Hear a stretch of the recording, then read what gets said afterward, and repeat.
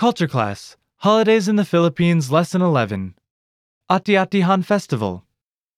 Hello, and welcome to the Culture Class, Holidays in the Philippines series at FilipinoPod101.com.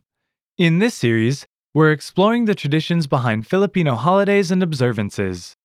I'm Eric, and you're listening to Season 1, Lesson 11, Ati-Atihan Festival.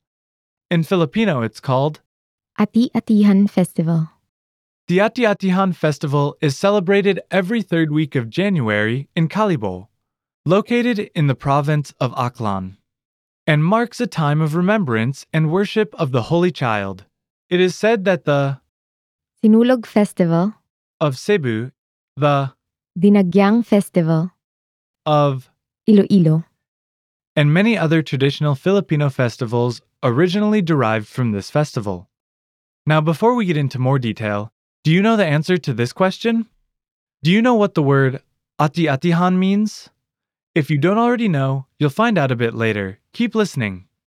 It is said that the festival began when Balangay, a type of boat, came to the island of Panay with 10 chieftains, in Filipino called Datu, who had fled Borneo with their families, slaves, and warriors, or Mandirigma, in exchange for a golden hat, or Salakop, and other resources.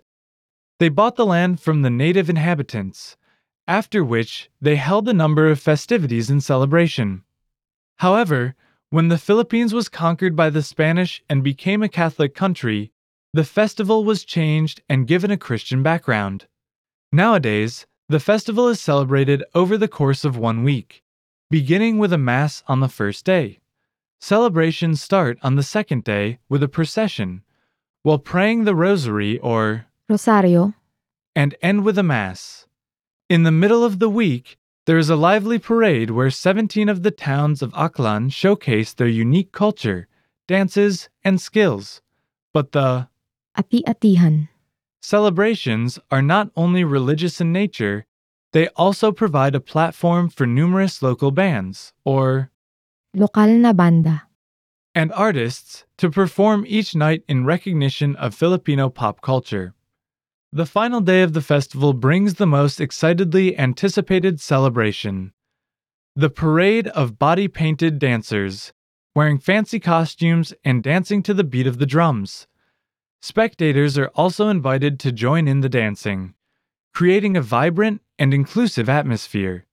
The celebrations end with a procession, where participants bring candles and images of the Holy Child.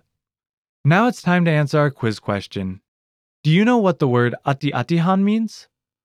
Ati-Atihan means to pretend to be an Aita. According to accounts, when the chieftains who escaped from Borneo arrived, they were welcomed by the Aitas. As a token of appreciation, the Aitas prepared a feast in which they painted the faces of the newcomers to make them look like Aitas. So listeners, how did you like this lesson? Did you learn anything interesting?